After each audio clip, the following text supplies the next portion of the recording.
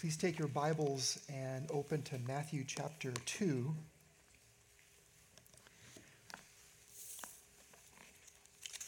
It's our normal pattern by conviction as a church to preach through the books in the Bible. We believe that all Scripture is God-breathed and is profitable for doctrine, reproof, for correction, for instruction in righteousness, and that all Scripture that is profitable, God has given us in the form of the 66 books of the Bible. And so those 66 books, Paul goes on to say in 2 Timothy chapter 4 to Pastor Timothy to preach the word, to be ready in season and out of season. So we do preach topical messages from time to time or isolated individual passages, but our normal diet is verse by verse through the books in the Bible. We've recently begun the Gospel according to Matthew, and last Sunday we covered verses 1 through 12 in Matthew chapter 2, the visit of the wise men to behold the newborn king. And now we're going to close out chapter 2 as we look at verses 13 through 23 that Bobby also read. So that's what we're going to be doing this morning. And overall, the theme of these verses is the journey of Jesus' family. And at that time, Jesus' family, the man, Christ Jesus, the little boy at this point, toddler, consisted of Joseph and Mary. So the first thing that Matthew tells us about in these verses is the escape to Egypt. The escape to Egypt in verses 13 through 15. So let's look at those verses again, starting with verse 13. Now, when they had departed, they refers to the wise men from the east who had come to behold the newborn king and offer gifts of worship to him. When they had departed, behold, an angel of the Lord appeared to Joseph in a dream and said, "Rise, take the child and his mother, and flee to Egypt, and remain there until I tell you, for Herod is about to search for the child to destroy him." So this is now the second time that Matthew tells us about an angel of the Lord speaking to Joseph in a dream. The first time was in chapter 1, verses 20 through 21, where the angel let the cat out of the bag, as it were, and explained why Mary was pregnant and Joseph had nothing to do with it. There wasn't any other man who had anything to do with it either. And in that dream, the angel also instructs Joseph to name the child Jesus, for he will save his people from their sins. So now this is the second time that an angel speaks to Joseph in a dream. And just a couple of comments about that. I believe that God can still speak to people in dreams, and I don't doubt that God does, in extraordinary circumstances, speak to people in dreams.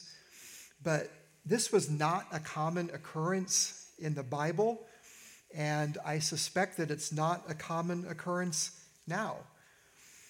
God seems to send messengers and messages to his people on extraordinary occasions. Otherwise, God normally speaks to his people through his word. And one way to test if the Lord is actually speaking to you, so to speak, in a dream or not, is to compare that supposed message to the teaching of the Word of God. And if what you're hearing supposedly is consistent with what God has already spoken, then that's a good thing. That's an important test to pass. But this was an extraordinary occasion because God is caring for his son, his only son, the Lord Jesus Christ, as he's come into the world. It was an extraordinary circumstance because the life of the Son of God was threatened by Herod. And so that called for extraordinary measures for God to speak to Joseph. Hence, the angel spoke to Joseph in a dream. And then also you'll notice that this message from the angel was for Joseph to take the child and his mother and flee to Egypt. And I think I have a map here. Yep. So this is from the ESV Study Bible. And this was walking distance. So the northeast tip or boundary of Egypt came way up over here. And this distance from Bethlehem to this boundary of Egypt was about 90 miles. And that was walking distance, not in a day for sure, but over about a week or so, it was walkable.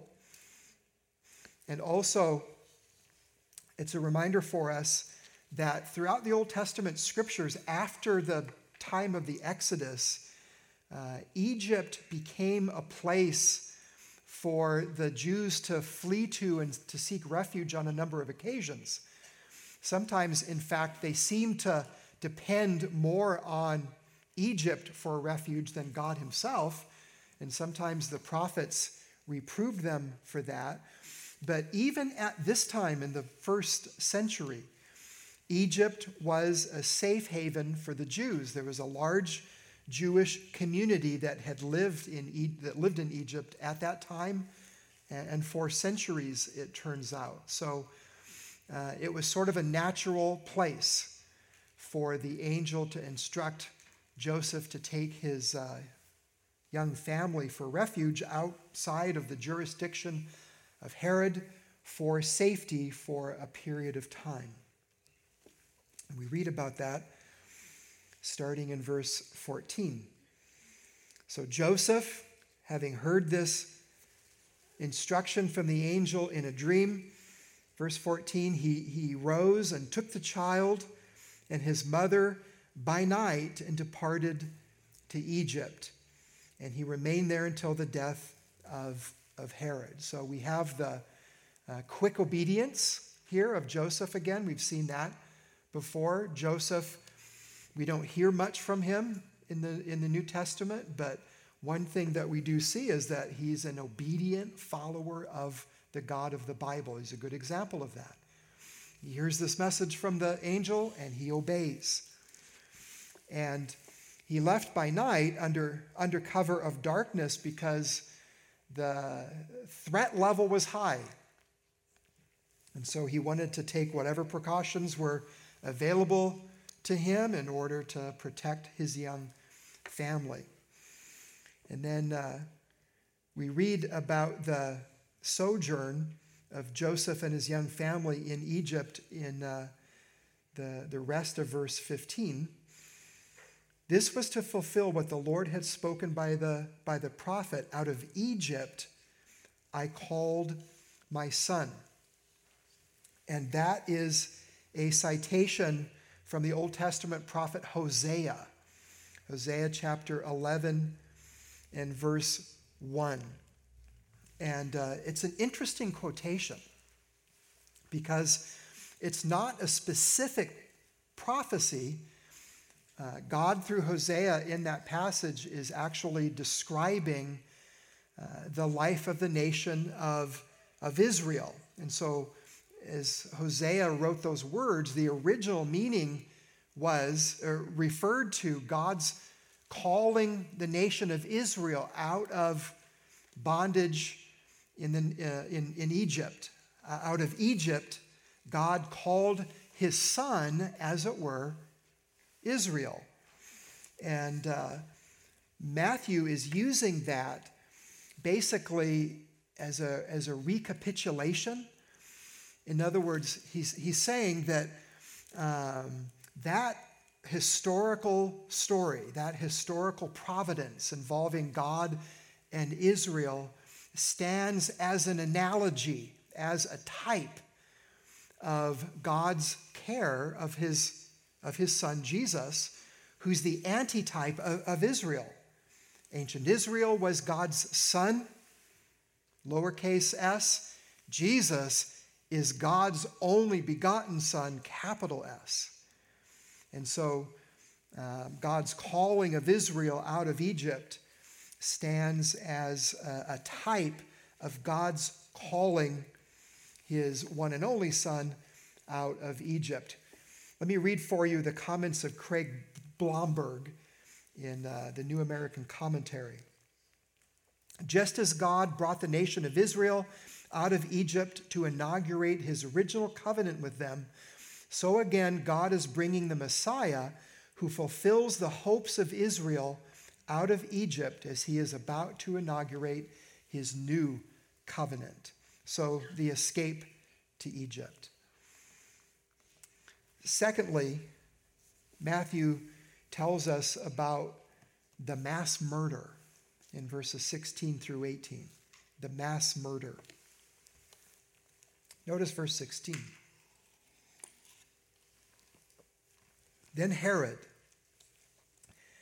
when he saw that he had been tricked by the wise men, became furious, and he sent and killed all the male children in Bethlehem and in all that region who were 2 years old or under, according to the time that he had ascertained from the wise men. Now the veil has been removed. The disguise has been taken out of the way from Herod. Now we see what he was really up to. Remember when he was talking to the wise men earlier, he told them in verse 6, "Go and search diligently for the child, and when you have found him, bring me word that I too may come and worship him." Herod had no intention whatsoever of worshiping the newborn King Jesus. His plan all along was to destroy, to murder this newborn king. Because Herod was a dictator. He was an authoritarian. In his little realm, he felt like he had all the power. He really didn't, because he was a vassal of Rome. But in terms of those who were under him, he had all the power in that particular jurisdiction. And he was jealous to preserve that, to keep that.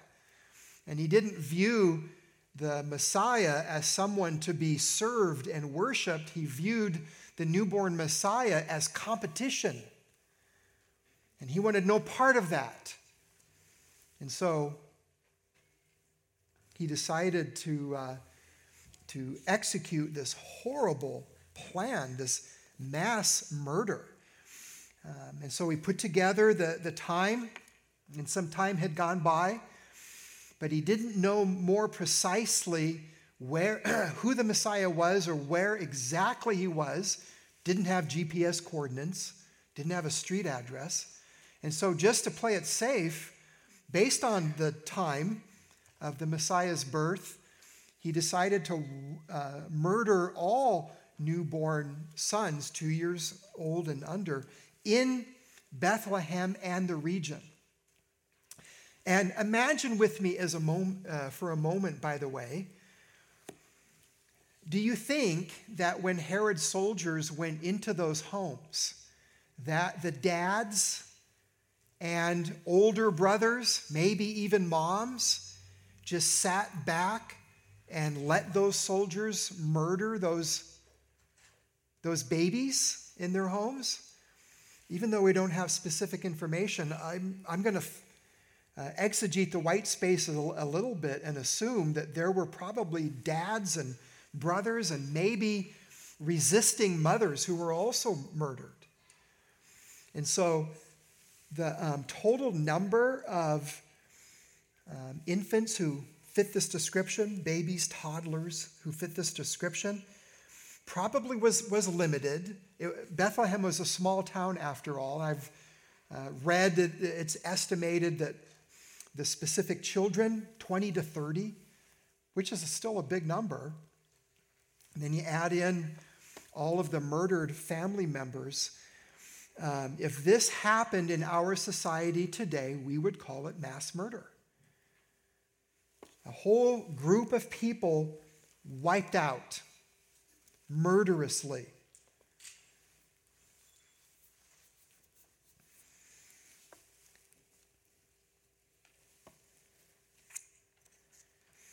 And then Matthew's going to go on and quote from the Old Testament prophet Jeremiah, verses 17 through 18.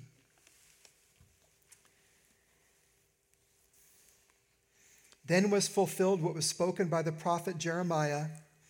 And he quotes from Jeremiah 31 and verse 15.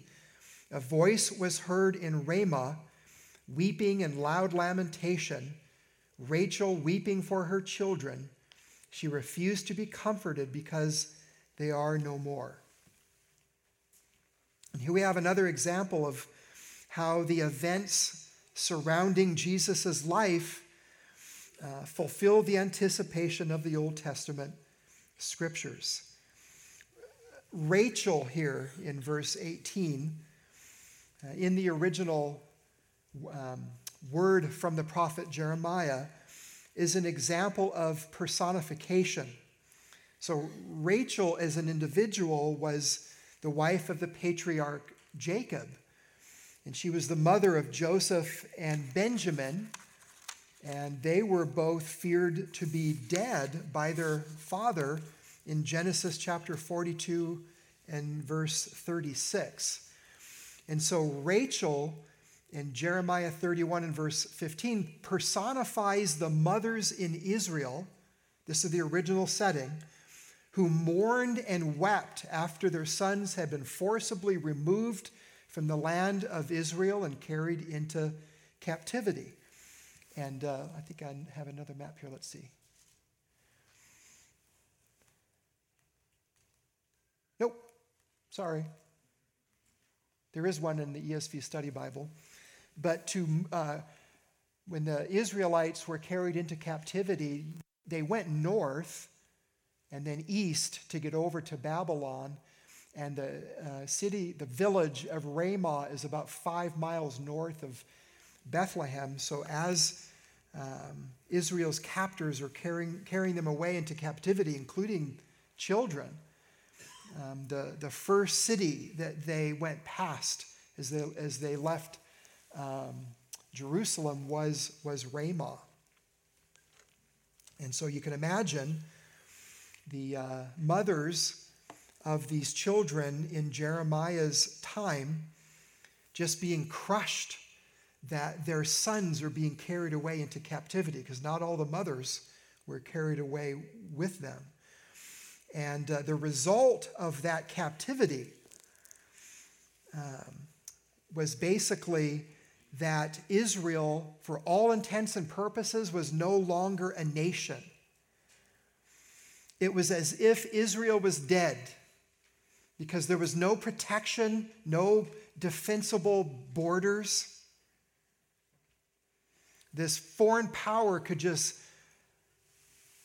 swoop in and take away these children from Israel and hold them in captivity. So it was as if Israel as a nation was dead. And so, like that Old Testament tragedy, the mass murder of children in Bethlehem was intended by Herod to wipe out God's chosen son.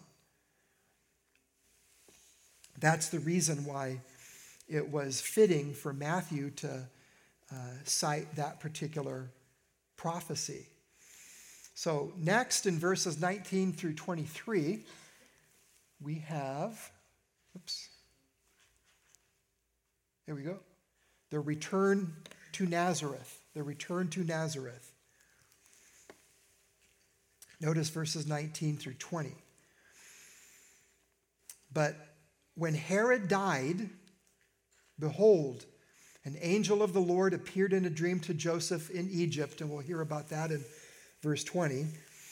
And so this tyrant who was ruling the area surrounding Bethlehem died. And the historians tell us that this Herod died in about 4 BC, which would make the birth date of Jesus approximately 6 BC. So the Gregorian calendar that we follow is a little off. Jesus was not born in 0 or even 1, according to that calendar. In any event, the threats of this evil, authoritarian ruler could not last forever. He died. And so here's the message of the angel to Joseph again, the third time now, verse 20, saying, "Rise, take the child and his mother and go to the land of Israel, for those who sought the child's life are dead." It's basically the coast is clear. You can return to the land of Israel. It's interesting that the angel doesn't say exactly where in Israel Joseph was supposed to take his family. The angel just says it's safe to return to Israel. Verse 21, "And he rose and took the child and his mother and went to the land of Israel." Again, Joseph's careful obedience. "But when he heard that Archelaus was reigning over Judea in place of his father Herod," so this was one of Herod's sons. The former kingdom of King Herod was divided up into a tetrarchy, and Archelaus was one of the tetrarchs. And so Joseph is thinking to himself, well, the apple often doesn't roll too far from the tree, so I'm going to stay away from anyone who smells like Herod. So he decides it's better judgment to not go back to Bethlehem. That was the birthplace of Jesus, but that's not where Joseph and Mary were from. They went to Joseph because of the census, and they were both, Joseph and Mary, of the house and lineage of David. That's why they went to Bethlehem, but that's not where they lived. And so Joseph had a better idea.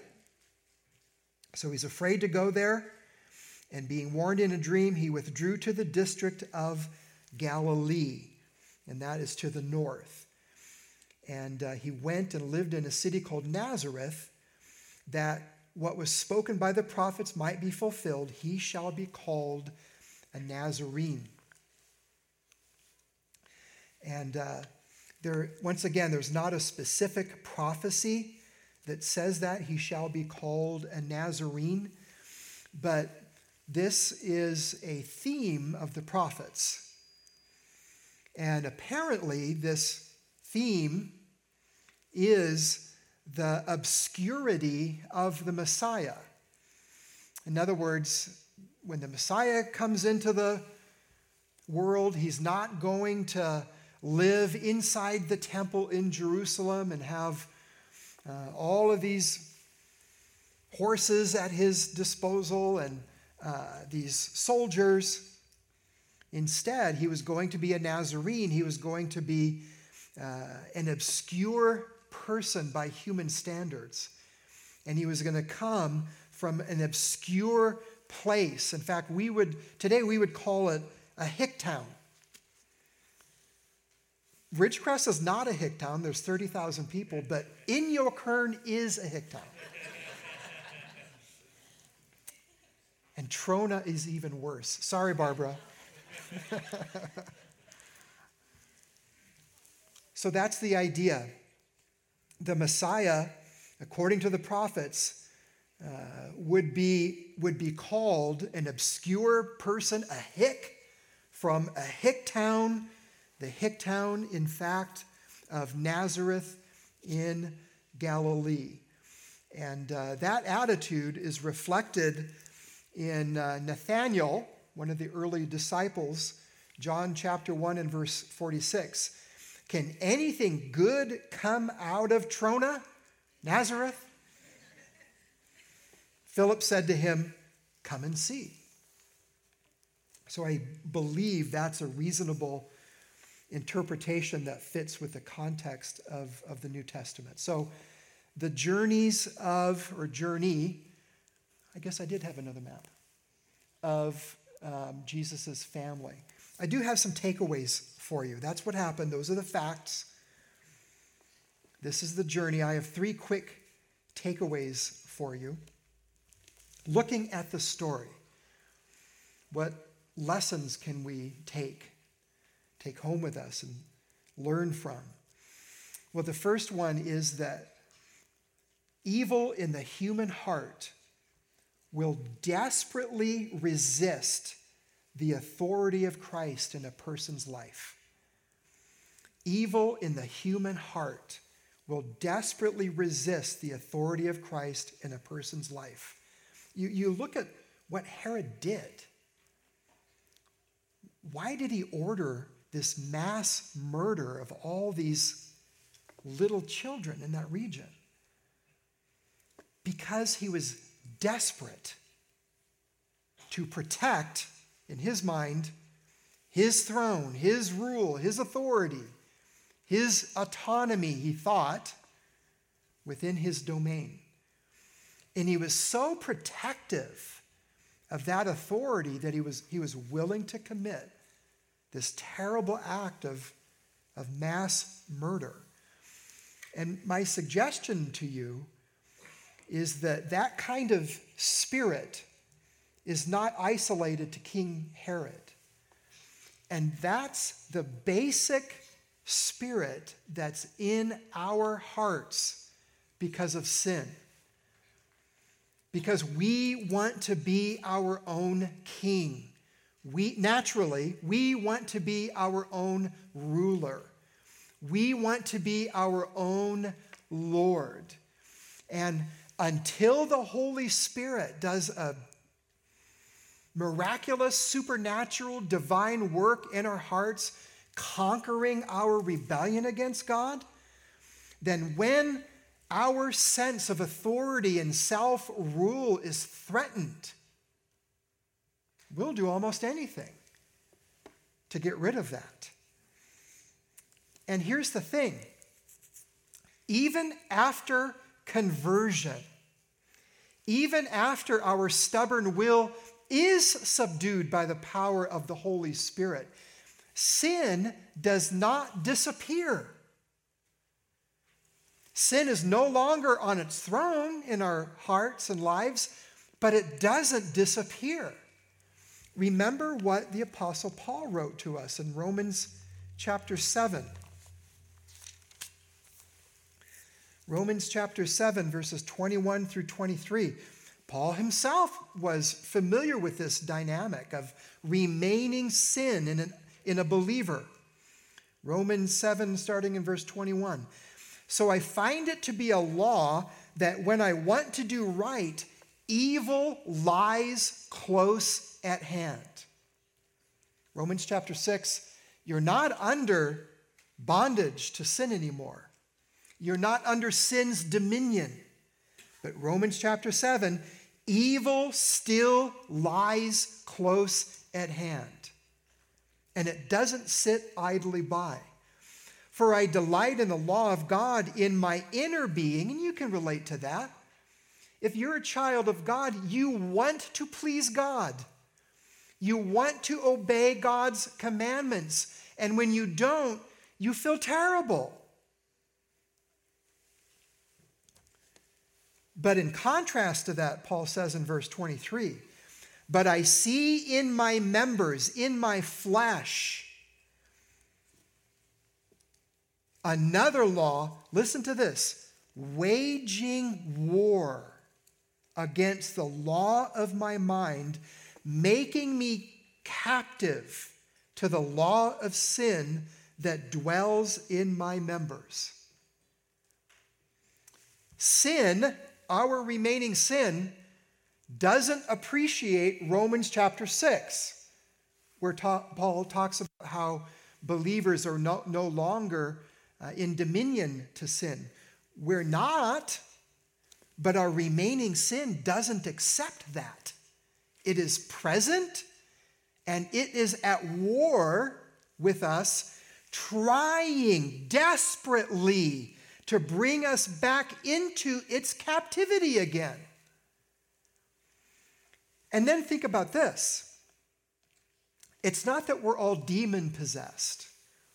It's not that the devil is in each one of us, but we do know that the devil is the father of lies. He's the original sinner. And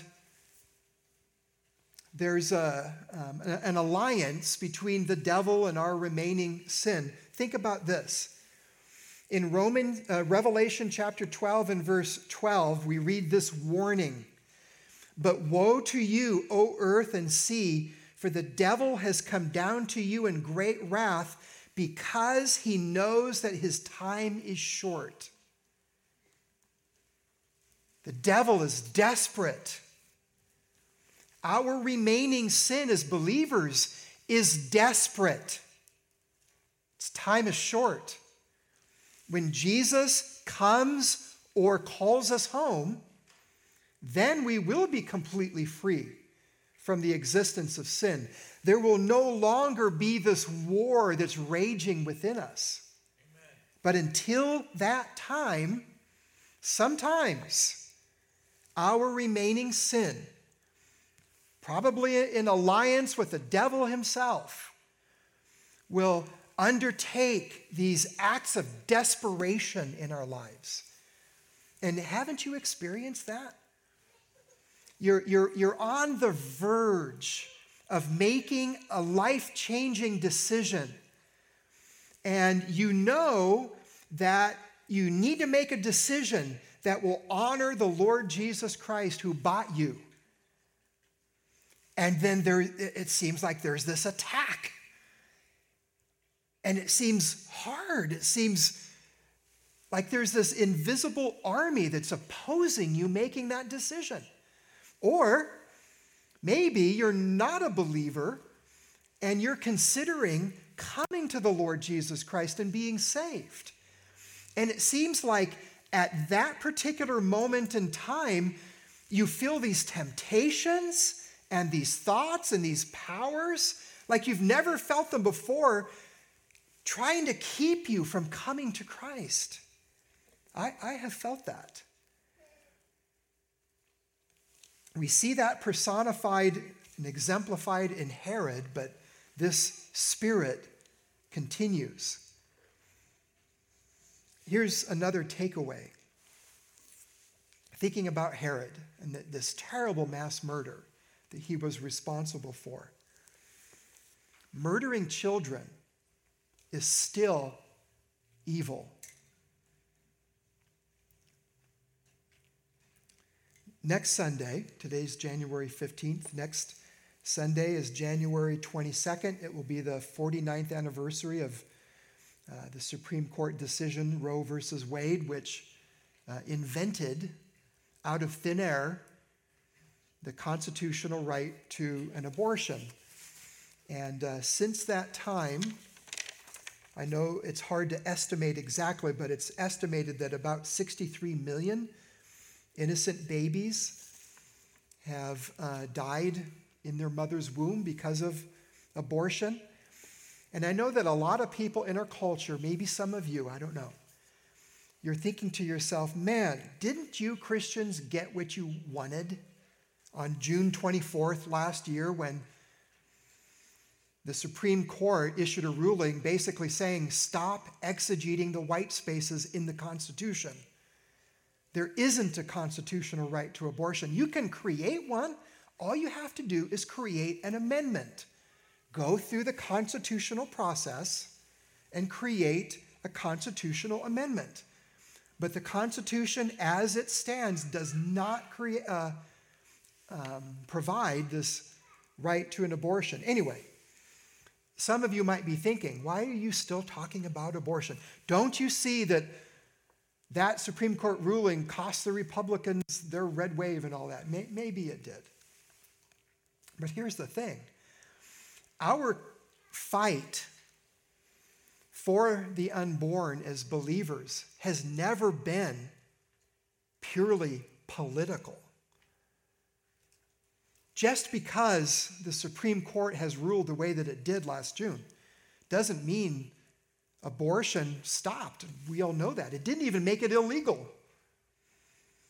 And we all know that since then, California, the state that I'm a native from and I still love, California is now like a abortion destination. It's so evil. And I just listen to what the pro-abortion movement says. And I sometimes think, do you hear yourself? Really? That's what you believe? Do you know that in California and in all other pro-abortion states, it's legal to take an unborn child's life up to the point when they're coming out of their mother's womb? And my daughter is expecting our first granddaughter, and she gets so thrilled because she sees these ultrasound images. I think she has a book full of them now. And it's just so obvious. What is that? It's a baby. Give me a break. It looks just like a baby. It's all the parts of a baby. Has unique DNA from the mother, unique fingerprints, and all of the rest. But it's when my daughter gives birth, there's going to be a relocation of Scarlett. But nothing's going to change in terms of her composition. She's a baby, but right now she's unborn. And so we're shocked that this king could murder 20 to 30 children.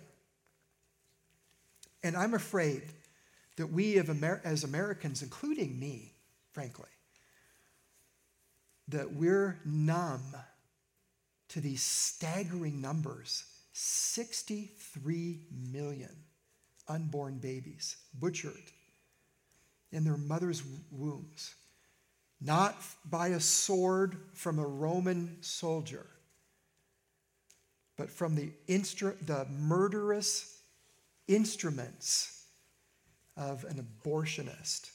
Listen to the words of Pastor John MacArthur. These words are a little bit, the statistics are a little bit dated, but you'll get the point. America as a nation is highly committed by law and by practice to a form of mass murder. This nation, which certainly prides itself on its humanitarianism, is in a murderous cycle of violence that makes the Nazi Holocaust look mild by comparison. Nearly 2 million babies are aborted a year in America. Every third baby conceived now is being murdered. And that's even greater among the African American community, which I think is something that is being suppressed in our nation. There's a Holocaust of unborn African American babies. Among teenage women, there are 736 abortions for every 1,000 births. Among married women, abortions now exceed births. And you know our birth rate's going down, don't you? The lowest it's ever been in our nation's history, about 1.6 children per mother. More babies are killed than are born. Some would tell us that there is an abortion about every 15 seconds in America. How did we get here?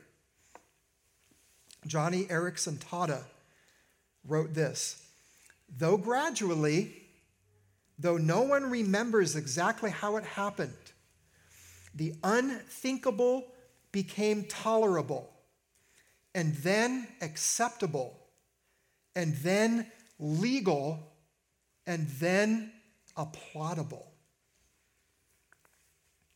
That's well put by Johnny Erickson Tada. And then the final takeaway is that the saving work of Christ cannot be destroyed. The saving work of Christ cannot be destroyed. I'm going to go out on a limb and say that behind Herod murdering all these babies and trying to murder Jesus was Satan himself. Satan worked through Herod to try to destroy baby Jesus. In his mind, Herod's mind, he's eliminating the competition. In Satan's mind, he's trying to eliminate the Messiah. He knows the scriptures. He knows what's up, and he's trying to get rid of Jesus himself. But he failed in Matthew chapter 2. And he's going to fail on other occasions as well. And then, towards the end of Jesus' life, in fact, the night before he died, the Bible tells us that he entered Judas. And then Satan used Judas to betray Jesus to the Jewish religious leaders, who then were able to have Jesus crucified by Pontius Pilate. And Satan must have been thinking during that whole process, aha, I finally got him. He got away from me. In Herod's time, he fled to Egypt. He escaped my clutches on other occasions, but now I've got him. Well, the Bible tells us that when Jesus died on the cross, he put Satan and his minions to an open shame. God triumphed over Satan himself, over all of the forces and machinations of evil. God triumphed over them in the cross of Christ. And that's such a great illustration of the fact that the saving work of Christ cannot be destroyed. Amen. Jesus promised, I will build my church, and the gates of hell shall not prevail against it. Be encouraged, brothers and sisters. Be encouraged. The devil hates you. He is trying to destroy you, and he's not just trying to harass you and make your life inconvenient. He's trying to drag you to hell with him, because he has been around long enough to see plenty of professing Christians deny their faith, whether in word or lifestyle. But here's the promise of Jesus. My sheep hear my voice, and I know them, and they follow me. I give them eternal life, and they will never perish, and no one will snatch them out of my hand. My Father who has given them to me is greater than all, and no one is able to snatch them out of the Father's hand. The good work that God has begun in your life from the moment he saved you, that good work he will perfect until the day of Christ Jesus. God will never give up on you if you're a child of his. God will never allow you to be ultimately destroyed. He promises to preserve us, to protect us. He's promised that the inheritance that he's given to us is an inheritance that is imperishable and undefiled and unfading, kept in heaven for you, who, Peter says, by God's power are being guarded through faith for a salvation ready to be revealed in the last time. The saving work of Christ cannot be destroyed. Let's pray. Our Father, we thank you for all that you did in sending forth your Son into this world. Thank you for the exact time, place in which Jesus was born. Thank you for the way even in which you used the evil intentions of this evil ruler Herod to accomplish your eternal purposes. And we thank you that Jesus lived and he did die, but then he rose again so that sinners like us would be saved.